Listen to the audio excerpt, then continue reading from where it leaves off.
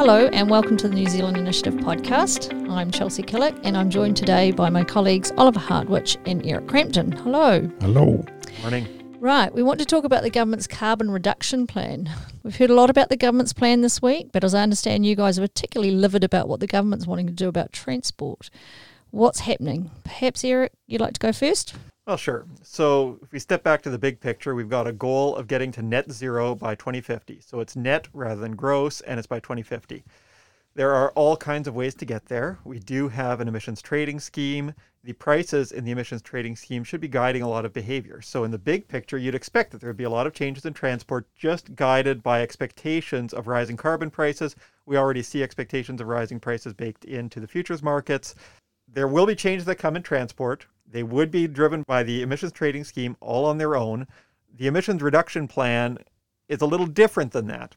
So we've shifted a little bit in targets. They note a reduction in vehicle kilometers traveled as being an independent target rather than just reductions in emissions.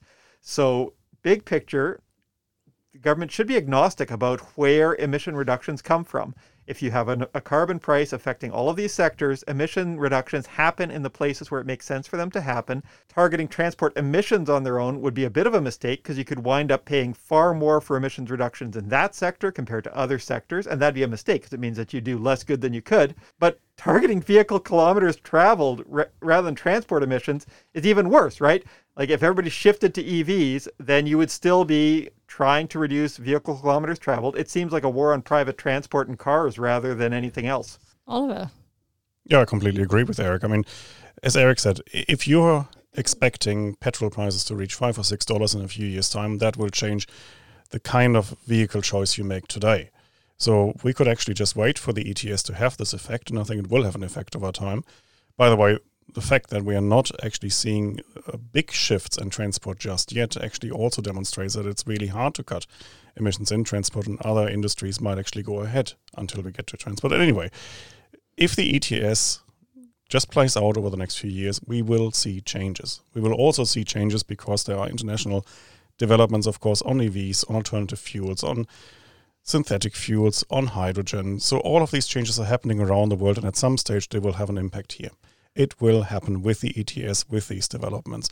What the government's doing is they are doing all sorts of changes on top of these existing changes, on top of the ETS, that simply don't make any sense. And they just reveal the government as what it is, namely not too concerned about carbon emissions, really, but really very anti-car. Mm-hmm. Because if to the government it doesn't even make a difference whether you're driving an EV or an internal combustion engine car, they still want to stop you from driving regardless. That reveals what they're really about. And it makes messes, right? So if you go through the plan, they talk about some of the measures that they might undertake to try and reduce vehicle kilometers traveled. They want Tier 1 and Tier 2 cities to come up with plans for reductions in vehicle kilometers traveled by the end of the year.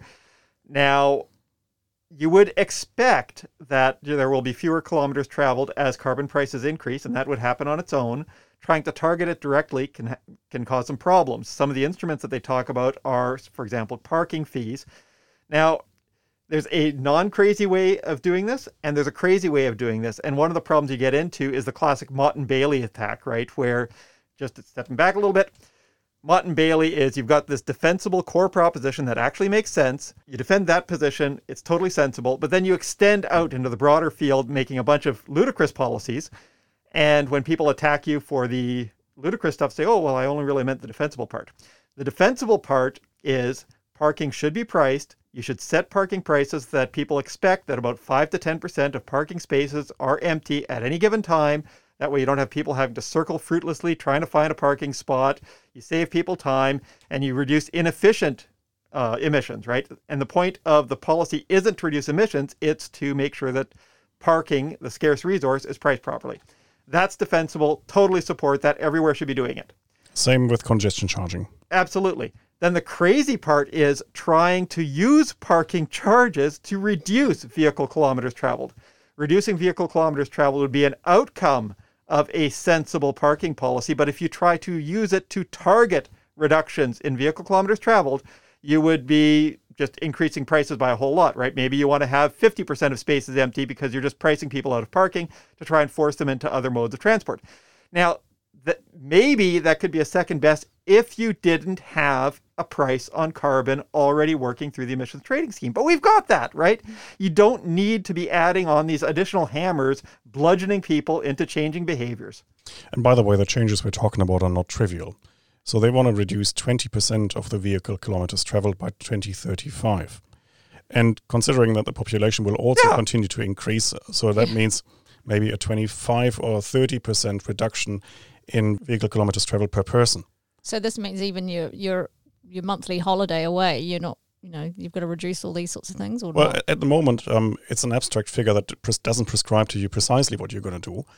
It leaves it basically to individuals to make a decision whether you want to take the bus to work rather than the car, whether you cut your holidays, or whether you take fewer trips to the supermarket.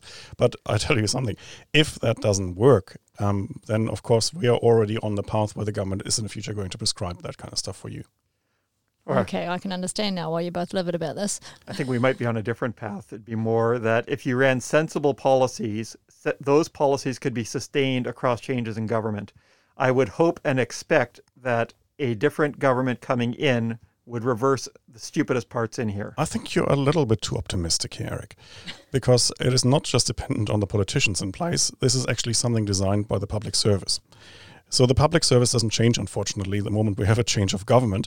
And this whole document is drawn up by legions of public servants who are all thinking they're doing the right thing. Yeah, it's horrible out there. So I talked to other economists who work on these kinds of issues. One of them talks with councils about some of their longer term plans, and they're seeing submissions from government agencies now opposing greenfield developments on the basis of carbon stuff. Mm-hmm. Now, transport's in the emissions trading scheme. All of those tons of carbon are fully accounted already, right? And we've got a massive housing shortage. In some places, greenfield developments make sense. Like you want to enable all kinds of development, right? Not just greenfields, enable everything. But if you're getting central government agencies putting in submissions against housing in a housing crisis, justified by climate stuff around carbon that's already fully accounted in the emissions trading scheme, it's thwarting the government's housing agenda in pursuit of something that won't make any difference on climate. And why stop there? Because in the future we might actually the zoning rules for schools a bit more strict, because that would stop the school run, and it would actually reduce the vehicle kilometers traveled to the schools for the parents. You can see there is no end to this. Once you start from bad principles, you can go in very odd directions. We should prescribe which GP you are allowed to register with. It must be within 4 kilometers. Well, you want the 15-minute city, eh? But I'm serious. You can see where this will go, because once you're on that path, there is no stopping. It is all moving towards, well, to use Hayek's phrase, the road to serfdom. You start with the wrong premise, and the rest leads to totalitarianism eventually. Right. Yeah. My understanding from this is that, the government's trying to control how many kilometers you should be driving. The government is trying to control our lives. This is just transport. I mean, the whole document is more than 300 pages, and transport is what? Maybe a tenth of that, if at all. The government is really trying to control all our lives in every aspect. Right. Everything will be subjected to a carbon test. So for listeners out there, what do you suggest? Well, I think everybody has to recognize that a lot of the measures under the ERP, the Emissions Reduction Plan, will not reduce net emissions. We're all on the same page. We want to reduce net emissions. Okay, parts of government aren't on the same page. They only care about gross emissions, and they think trees are bad because they reduce net emissions. Those parts of government are crazy.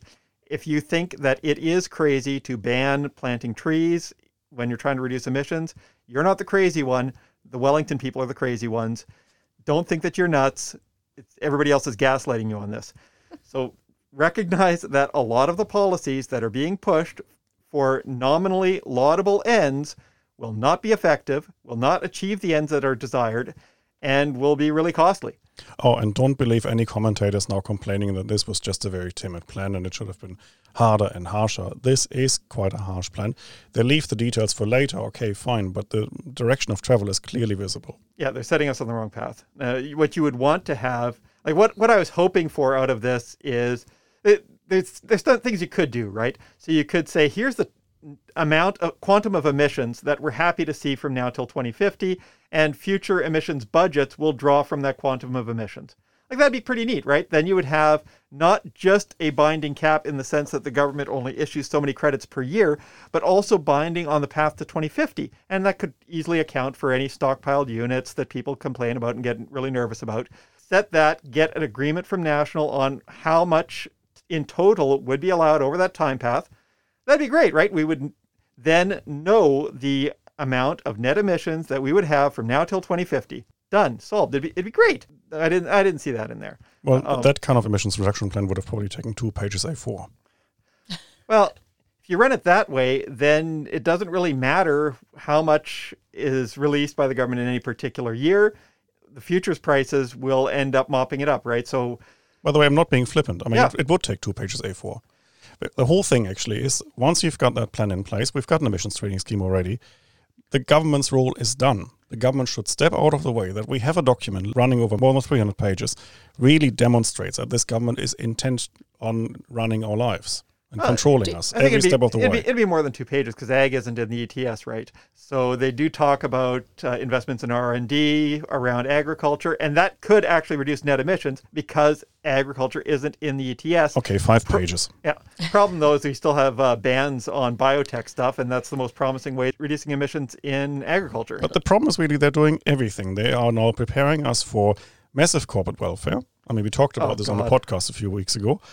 We're going to get more of that. It will be a gigantic slush fund, actually financed out of emissions trading revenue. And it will be used to just pay companies left, right, and center for all sorts of things that they will be doing anywhere under the ETS. Right, like replacing old coal boilers. Yes. And it will also be used to pay individuals, of course, for some of the choices they make. I mean, look at the cash for clunker scheme. Seriously, don't get me started. I mean, I thought we had this madness and this nonsense in the GFC in a number of countries, including the US, including Germany. And we have seen the results of these schemes. They were horrible on every single front. And now we're getting the same stuff again, this time under the guise of carbon reduction. Is this something that's suggested as well? Yes, they're trialing it clunkers. initially with, I think, just 2,500 vehicles for a few $100 million or something like that. But, I mean, it's just the beginning. You can see where this is going. By the way, this is another example of progressive intervention. So we already have the fee-bait scheme, I think whatever it's called, clean car discount scheme. And because they've realized that only upper middle class people can even afford a new Tesla, they now want to plug that gap in the market and also support people on lower incomes. So the whole thing will probably be means tested. We're still waiting for the details. And then it's a cash for clunker scheme. I mean, it's madness until everybody gets subsidized for choices that they would have to make anyway. Is this political? I mean, how's this going to affect most Kiwis? Most Kiwis won't have a reduction choice. They will just have to live with the consequences, unfortunately. So is it going to cost more for Kiwis Yeah, every of day course. with this? I'm hard-pressed to know whether it's just dishonest on the part of the government or whether they are deeply distrustful of National.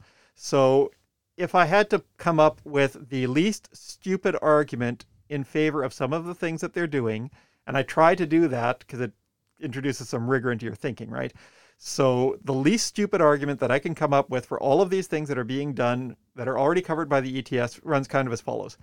Suppose that you imagined that a future national government would be far more reactionary, would abandon the net zero goal. They wouldn't just not like the measures undertaken. They would say net zero is stupid, it's too costly, we don't care about climate emissions, and maybe it'll be a net positive for New Zealand anyway if we have a little bit of warming because the weather will be nicer.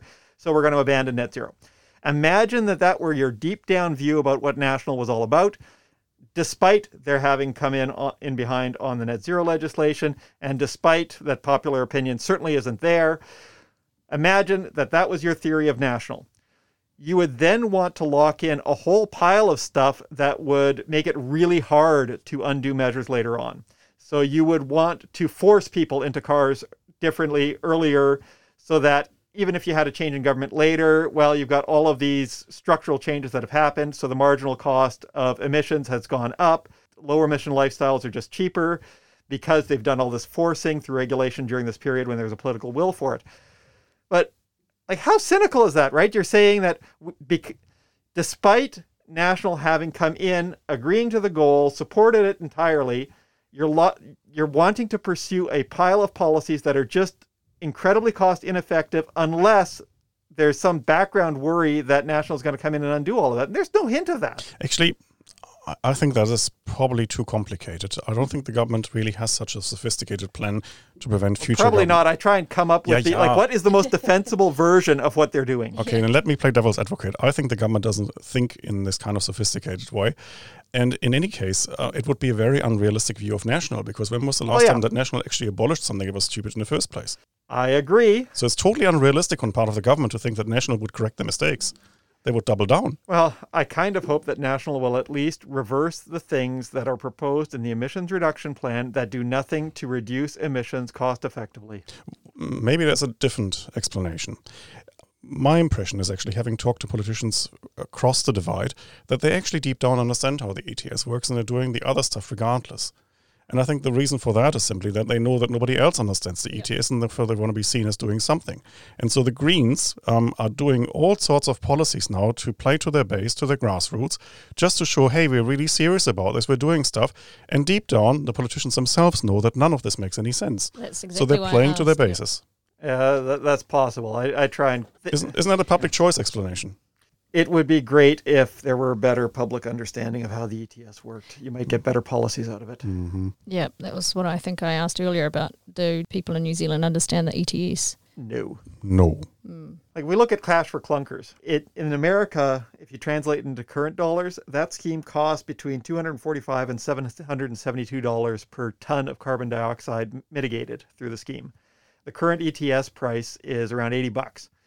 You could do between 3 and 10 times as much good in reducing net emissions by buying back credits from existing stockpiles and shredding them while committing to not producing more credits in future, right, to offset it.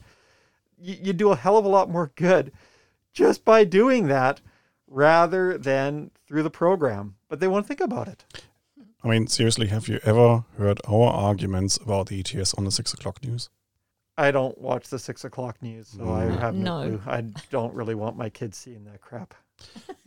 I sometimes watch them out of curiosity, and I can tell you that our arguments would probably be a bit too sophisticated for the typical kind of 60-second segment. Right.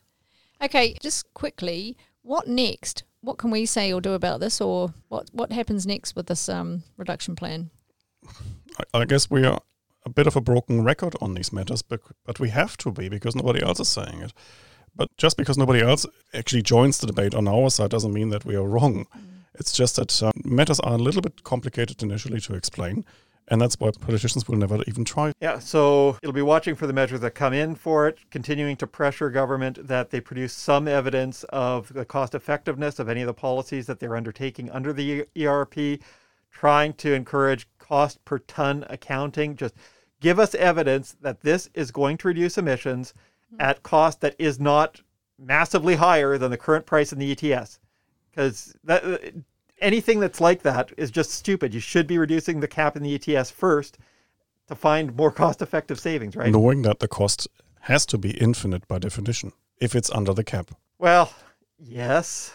Now the government will always argue that the measures allow them to cut the cap faster, and so they have cut the cap faster in response to whatever measure they put in. They can cut the cap anytime. Right? So the correct measure then is, okay, what's the cost per ton of this? And if it is higher than the current ETS price, you would want to just cut the cap without the policy. Mm-hmm. If it is lower than the current ETS price, you might want to check your numbers, because it implies that there's a $5 bill sitting on the sidewalk that nobody has picked up, that there's some opportunity for reducing emissions at less than the current carbon price, and that nobody's gone for it yet. Mm-hmm.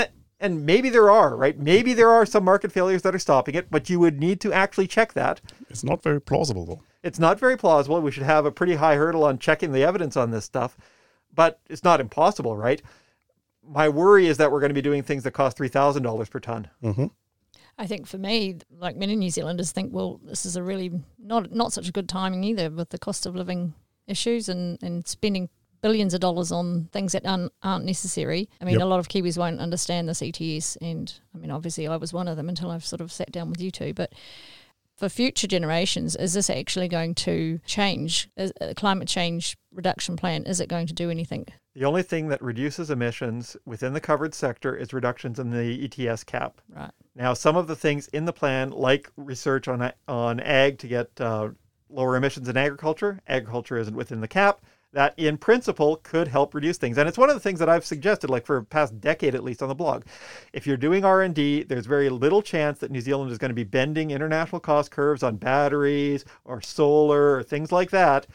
Where do we have an advantage? Ag research. We've got a lot of pastoral agriculture. We've got some expertise in it.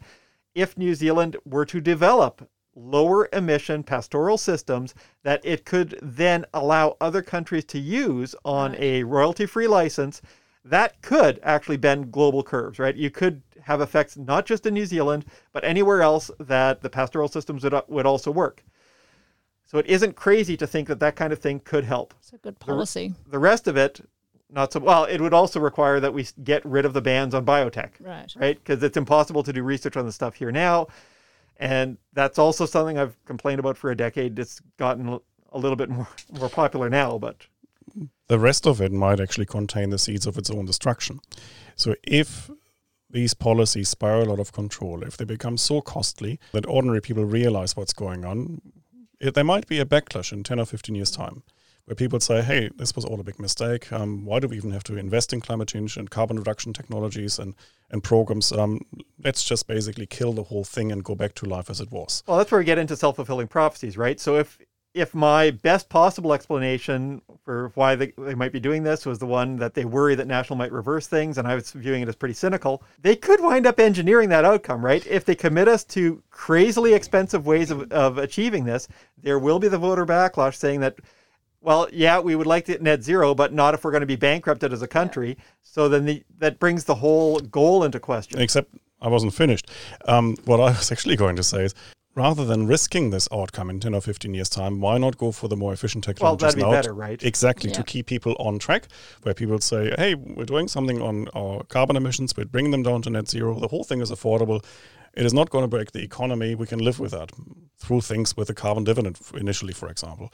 So actually, this would be a lot more sustainable to have more efficient policies that actually win people over for carbon reduction, rather than having these super expensive policies where in 10 or 15 years, people will revolt. Well, they're trying to bribe them with fee-bait schemes instead and cash for clunkers. It's an odd set of bribes. And working with economists here, I mean, you would understand that, but a lot of Kiwis wouldn't. All right. Is there anything else you'd like to share? We've only talked about transport. We could talk about the other 320 pages in a future podcast. Oh, right. I think we should leave it there then. Excellent. Okay, well, thanks very much for listening. Thank you, Oliver and Eric, for sharing your thoughts. Until next time.